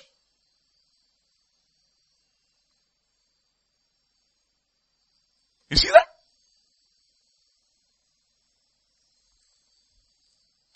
It's dangerous. You're shut up. You're restrained. You are a man of law. You're under the law. And in other words, you're under a curse basically. He's restrained before the Lord. What is he doing there? A man of the flesh in the presence of the Lord? What is he doing? In the tabernacle. These are all types. That's the reason why I said, in Jeremiah chapter 9 verse 25, I showed you that verse. 25 maybe. No? Yeah. 25 and 26. Behold, the days come, says the Lord, that I will punish all them which are circumcised and the uncircumcised. Look at what it says, the next verse 26. Egypt, Judah, Edom. Kya baat hai? All in one category. Children of Ammon and Moab. They are uncircumcised in the flesh, you are uncircumcised in the heart. In other words, technically all are uncircumcised. What is uncircumcised? What is uncircumcision? Circumcision ka matlab kya hai? You're cut away from the world. What is circumcision? You're cut away. You are married to the world, now you don't want to be married to the world. What is uncircumcision? You are totally joined to the world. You're having pleasure with the world. That's what it means. What is circumcision? Cutting away. Why that particular organ? Simply because you're having pleasure with the world. That's what it means. Worldly attitudes, worldly principles. That's the reason it says, adulterers and adulteresses, don't you think friendship with the world is enemy with God? Man of the flesh. An Edomite in the presence of the Lord. And there are so many Edomites in the churches. People who are of the flesh. Who don't understand spiritual things. Who are restrained. Who don't have liberty. They believe that their righteous works will bring them salvation. No. They're only restrained. They're not, so many children. I mean, I'm talking about young people also. They're only restrained. They're doegs in the presence of the Lord. As long as they have elderships watching over them, they will behave themselves. But because they're restrained, they're not free. They're pretending as if they're holy, but they're not holy. They're pretending as if they have heart for God and love for Jesus, but they don't have a heart for God. They don't have a love for Jesus. They're only restrained. They don't have a heart for God. They don't have a love for Jesus. They're detained before the Lord. Are you a doeg today in the presence of the Lord? You're only retained. You're shut up. You don't have opportunities to sin. Because everything has been taken away. But little freedom is given to you, you know your true colors. Doegs will come out. You're man of the flesh. In Adam. And the irony is that you're deceived into thinking that you're spiritual when you're not.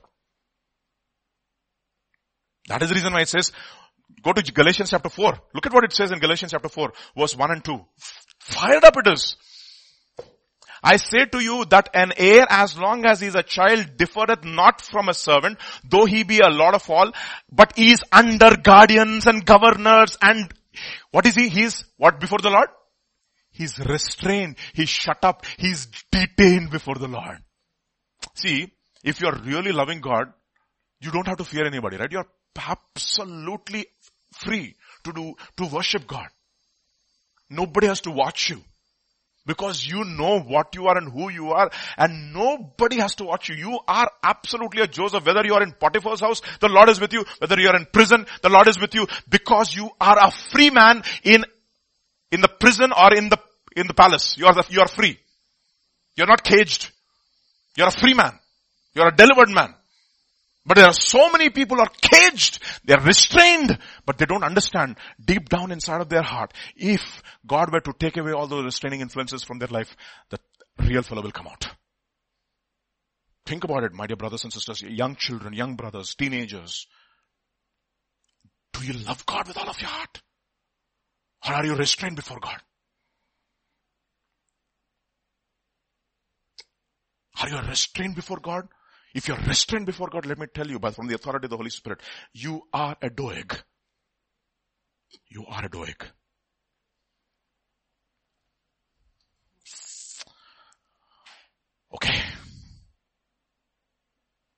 look at this hatred of this guy.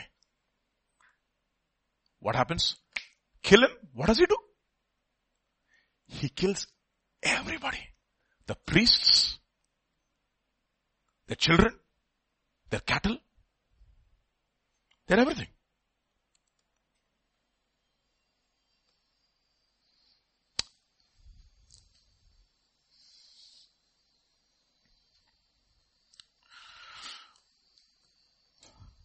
So we are not upset with anybody. We are just judging our hearts. See, liberty. That's the reason why it says in Galatians chapter 5, it says, no, don't have to turn there. It says, stand fast. Okay, you can turn there. Galatians chapter 5. Chapter 5 and verse 1. Yeah.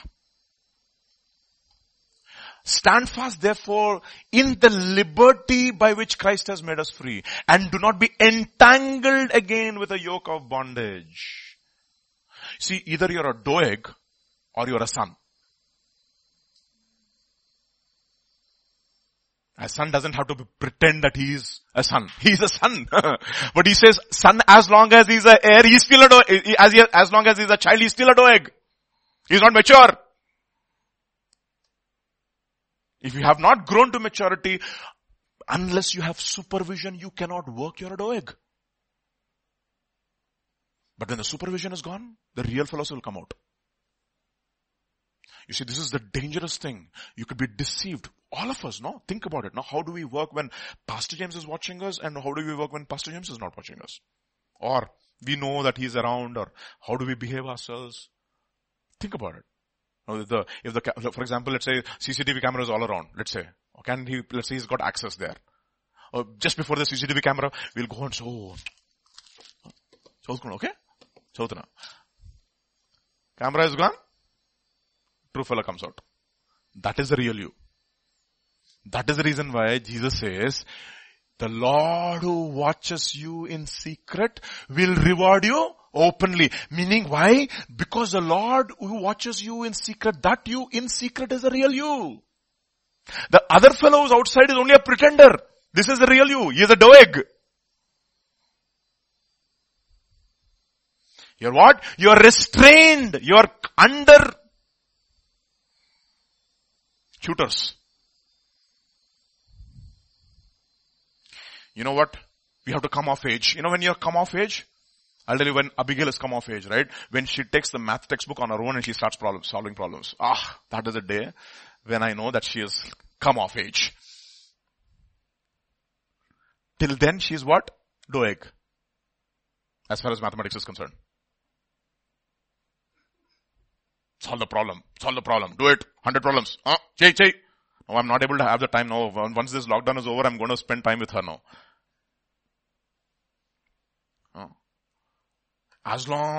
But she does all the other things. Enid Blyton, she finished the whole series of Enid Blyton now. No, she's reading something else now. She's reading everything fast. Now that I have to stop. And I have to take all that interest and put her in the math also now. Restrained. Are you restrained? Is a question. Then what happens? The real you comes out. And you know what? There's a hatred for the spiritual.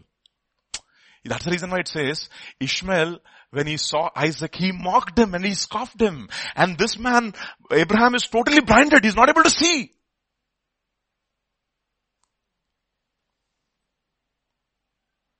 You want to know what is the spirit which empowers Doeg? It's found in Obadiah. Only one chapter. Last night we went to Nahum. Today we'll go to Obadiah. Okay. Obadiah chapter 1. Look, this is scary. Okay. I'm just going to read certain things which will just drive you nuts. The detail is gory. The vision of Obadiah. Thus says the Lord. Concerning who? Edom means what? A man who's in Adam. Okay. As long as you're in Adam, you're Edom. Okay.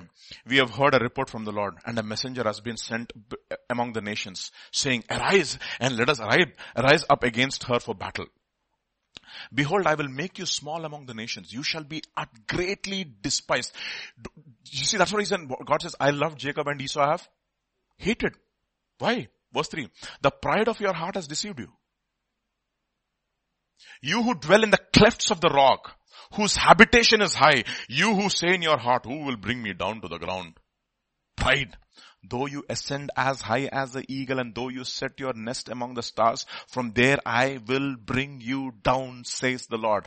The spirit of Edom. Then verse 5. If thieves had come to you, if robbers by night, oh, how you will be cut off. Would they have stolen till they had enough? If grape gatherers had come to you, would they have not left some gleanings? So look at that sarcasm over there. Sarcasm, okay. Oh, how Esau shall be searched out, how his hidden treasures shall be sought after. All the men in your confederacy shall force you to the border. The men at peace with you shall deceive you and prevail against you. Evil men and seducers shall grow, wax worse and worse, deceiving and being deceived. Those who eat your bread shall lay a trap for you. No one is aware of it. Why? Why, Lord? Why? Next verse. Will I not in that day, says the Lord, even destroy the wise men from Edom and understanding from the mountains of Esau? Then your mighty men, O Temam, shall be dismayed to the end that everyone from the mountains of Esau may be cut off by slaughter. Next verse. Look at it. For violence against your brother Jacob. You hated him. Shame shall cover you and you shall be cut off forever. You know why? You despise the birthright. You were not interested in the things of God. You sold your birthright for a pot of stew, and now you hate your brother because who's interested in spiritual things. That is a Doeg spirit. That is a spirit which is under Adam. In the day that you stood on the other side, in the day that strangers carried captive his forces, when foreigners entered his gates and cast lots for Jerusalem, even you were as one of them. You know what you did? Look at the next verse. But you should have gazed on the day of your brother in the day of his captivity. You should not have gazed. Nor should you have rejoiced over the children of Judah in the day of their destructions. Nor should you have spoken proudly in the day of our distress. You should not have entered the gate of my people in the day of their calamity. Indeed, you shall not be gazed on their affliction in the day of their calamity, nor laid hands on their substance in the day of their calamity. You should not have stood. And verse 15, for the day of the Lord is coming upon you. What is the problem? What were they doing? What were they doing? The sinister, gory detail. Psalm 137. Let's read from 1 onwards. Verse 1 onwards. Look at what it says about Edom. Psalm 137 verse 1 onwards. By the rivers of Babylon, there we sat down. Yea, we wept when we remembered Zion. We hung our harps upon the willows in the midst of it. For there those who carried us away captive asked us for a song. And those who plundered us requested mirth, saying, please sing, God is good all the time. Verse 4, how shall we sing the Lord's song in a foreign land? If I forget you, O Jerusalem, let my right hand forget its skill. If I don't remember you, let my tongue cling to the roof of my mouth. If I do not exalt Jerusalem above my chief joy. Remember, O Lord, against the sons of Edom, the day of Jerusalem, who said, raise it to its very foundation. Bring it down to its very foundation. And next verse. O daughter of Babylon, who are to be destroyed. Happy the one who repays you as you have served us. Happy is the one who takes your little ones and dashes against a rock. You know what was happening? Babylon was coming. Babylon invaded Judah and they took all their little ones and they were killing all of them. And Edom was watching from outside and they hated Israel. They hated Judah. They said, hey, Babylonians, you know that fellow is hiding over there. The little baby is hiding over there. Go. Take the little one and kill it also. So what would the Babylonians do? Oh, the little one over there. They would take the little one and hurl it like that and dash the head against the rock and kill it. That is the Edomite spirit. You know how they do abortion? They crush the head of the skull of the baby. Am I right, doctor? They crush it and kill it. That's a spirit of Doeg, which empowers that.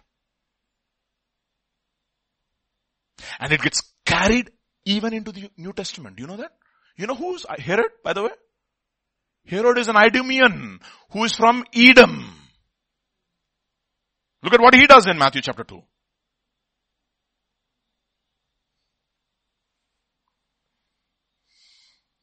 First he says, by deceit, go and find out the place where he is there and bring a word after me. Now look at it, verse 16. Then Herod, when he saw that he was deceived by the wise men, was exceedingly angry and sent forth and put to death all the male children who were in Bethlehem in all its districts for 2 years, from 2 years old and under, according to the time which he had determined by the wise men. He killed all of them. He is after the godly seed because he hates Jacob, because from Jacob will come Israel and the seed of the woman. He hates it. Flesh hates the spirit. That's the reason why Galatians says the flesh is contrary to the spirit and the spirit contrary to the flesh, and they are at war with one another, so that you do not want to do the things that you want to do. Doeg. There are doegs in all of us. Acts chapter 12 verse 1.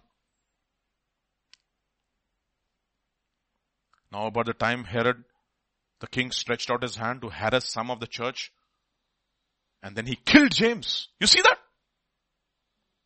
The brother of John, with a sword. And because he saw that he pleased the Jews, that means he is not a Jew, okay? He pleased those in the circumcised who were actually uncircumcised in their heart. They were all the same. They seized Peter also. And you know the story.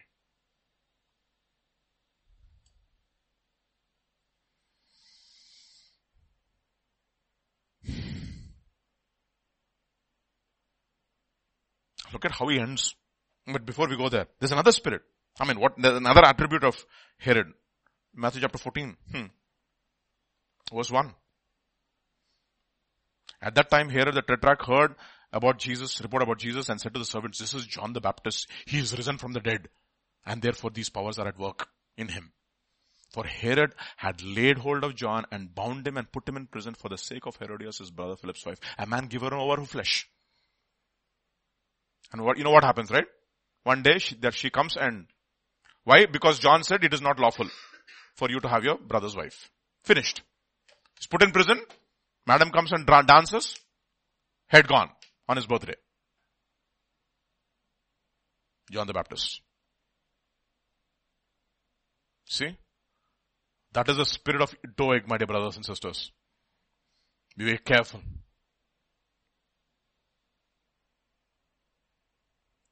Hates the spirit.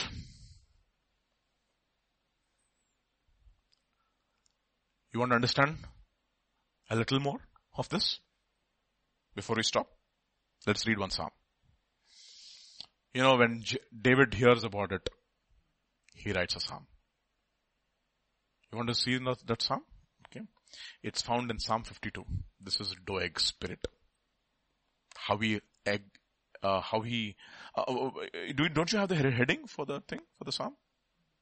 Okay. There is a heading. I think some translations would have. NASB has it? Has a heading. I'm sure that'll have a heading. No, it's not there. NASB also doesn't have. And KJV also doesn't have. Okay, no problem. So let me read the heading, okay? To the chief musician, a maskil or a mashkil, okay, or a contemplation of David. When Doeg the Edomite went and told Saul and said to him, David has gone to the house of Ahimelech. And now David writes something about the Doeg spirit. He says, you know what? Why do you boast, O evil man? The goodness of God endures continually. How do you kill? You know what? Verse 2. Your tongue devises destruction like a sharp razor, speaking deceitfully. You know what a sharp razor does, right? Spurgeon has a very interesting comment on this. You know what he says? A sharp razor is like this. You take a sharp razor and the barber has a razor, and you surrender your head to the razor. He will slowly take away all the hair from your head and you don't even realize it. By the time it is over, you're bald. Or he might be shaving your beard, slowly slits your throat and kills you. And you don't even realize it. That is a Doeg spirit. He's so close to you. He promises that he will love you. He promises you, just give yourself to me. It's like, it's like Delilah in the Samson in the lap of Delilah. Oh, Samson, I love you. If you love me, tell me your story. Tell me your story. And ultimately what it does, slowly it takes a razor, and Samson gives all of his heart. She gets the razor, slowly takes away the hair, and all your strength is gone, and before you know it, you're a dead man. That is a Doeg spirit. It slits you without even knowing it. That is even Judas. Slowly he was stealing. Nobody knew. Nobody knows. That is the image over here. Your tongue devises destruction like a sharp razor working deceitfully. And then you know what? Verse 3. You love evil more than good. Lying rather than speaking righteousness. Selah means contemplate on this. That means please check your hearts if you have the spirit. Do you have a tongue which devises destruction? In other words, your tongue has a brain. Or rather, let me tell you this. Your tongue is your brain. Or rather, your brain and your tongue are absolutely so married to each other.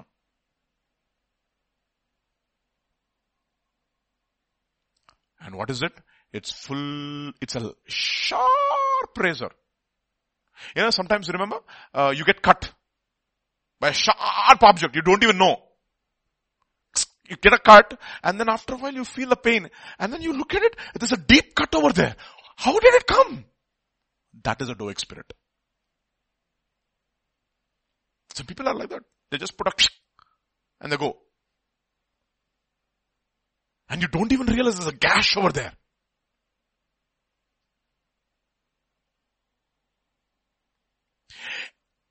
Why do you have such a tongue? You know why? Your affections. You love evil more than good. In other words, you love it. You love to see somebody fall. You love lying rather than speaking righteousness.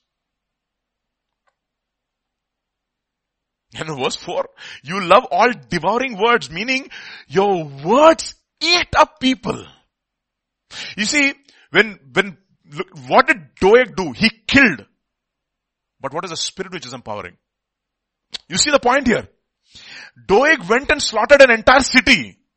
But what was a spirit which was empowering that act is a deceitful tongue. David is looking at the spirit in Doeg. And he says, you know what? You are a pretender. You are a liar. You feign goodness, but you have deception deep down inside of your heart. That's the reason why, you know what Jesus says, I did one good act and you want to kill me.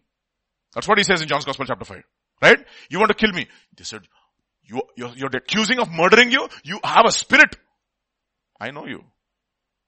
I know you have a murderous spirit inside of you. You're feigning love and obedience, but deep down inside of your heart, I know what you are and who you are. You love all devouring words. You are a deceitful tongue. Boy, Doeg. You know what he says? He doesn't say you have a deceitful tongue. You deceitful tongue. In other words, your entire body is a tongue. That is the reason why it says that tongue is the most smallest member in your body. Whoever has your tongue has your body. Whoever has your ear has your tongue, and whoever has your tongue has your body. You deceitful tongue. Next verse. God shall likewise destroy you forever. You think, you do all these things and you keep quiet. That's what it says, right? When the sentence against evil is being delayed, men's heart is set towards wickedness, it says. In Ecclesiastes. Men's heart is set towards wickedness because the sentence against evil has been delayed. It's only been delayed. It's not denied. God is giving you time to repent. You did all this. You slandered against your own mother's son, it says in Psalm 50, and I kept quiet. And what happened to you? You thought that I was just like you.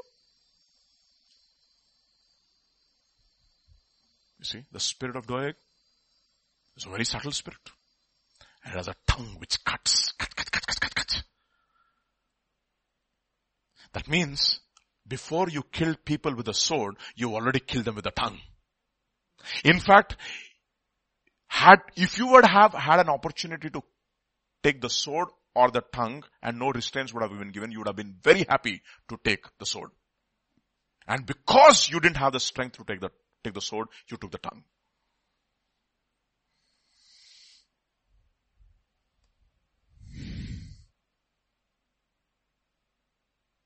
See, look at what it says in verse 5. God will judge you. That is the reason why he says, you know what? Every idle word that comes out of your mouth, I will judge you. Because what comes out of your mouth is a reflection of what is there inside of your heart.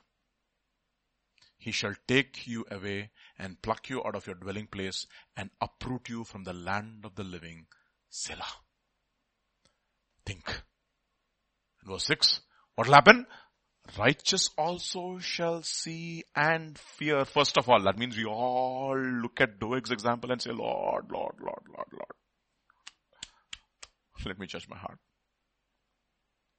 Let me judge my heart. Now, these days have been given to us now. Let us not be pretenders. Let us not be people who are restrained before God. Let us be free people. And let us ask God to deliver us from every bondage that is holding us captive and release us so that we can worship God freely. Lord, rid me of that attitude which will make me a hypocrite. There should be no guile in my heart, Lord. And let me fight it with all of my heart. The righteous also shall see and fear and shall laugh at him, saying, you know what? Look at this problem. Here is a man who did not make God his strength. That is a problem. You know, Doeg, who was your strength? Saul was your strength. Saul, the man of the flesh, was your strength. You wanted to please this Saul, but you did not know Saul's end. Because he was also a man of the flesh. You are also a man of the flesh. You thought now Saul is going to be very happy and is going to give you a lot of position. Sorry. Here is a man who did not make God his strength, but trusted in the abundance of his riches and strengthened himself in wickedness. And you know what he says? But I am like a green olive tree. Thank you, Jesus. In the house of God. I'm not restrained in the house of God. I'm planted in the house of God. I'm not restrained. I'm planted.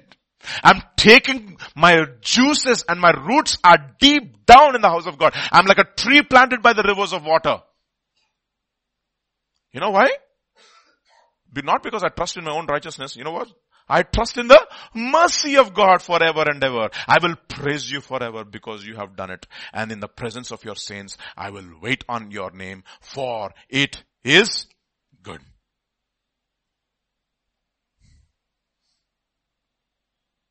This morning, all of us have Doegs in our hearts. I'm sure we have. Do we have anything in our hearts which will cause us to pretend? Doeg is fearful. Remember that. We'll just one verse and before I stop for the day. Turn to Galatians chapter 2. You know that verse very well. What I'm referring to. Galatians chapter 2 and verse 11 onwards. 11 onwards. Now when Peter had come to Antioch, I withstood him to his face because he was to be blamed. For before certain men came from James, he would eat with the Gentiles. But when they came, he withdrew and separated himself. Fearing. What does Doeg mean? Fear. fear man. That's the reason why it says, the fear of man brings a snare. Fearing those who were of the circumcision party. And look at what it says next verse. And the rest of the Jews also played the pretense, deception, hypocrite with him. So that even Barnabas was getting carried away by their hypocrisy. Where did it start? Fear. Because there was a Doeg that had to be judged in his heart.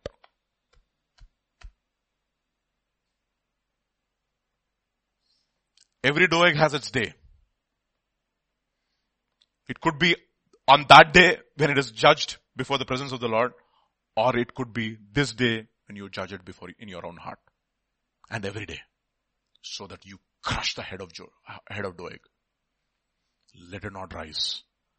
That is the reason why it says, those who are Christ's have crucified the flesh with its passions and its lusts. With its passions and its lusts. Let's stop. That's enough for the day. Think on these things. May the Lord give you understanding. Let's pray. Let's stand up.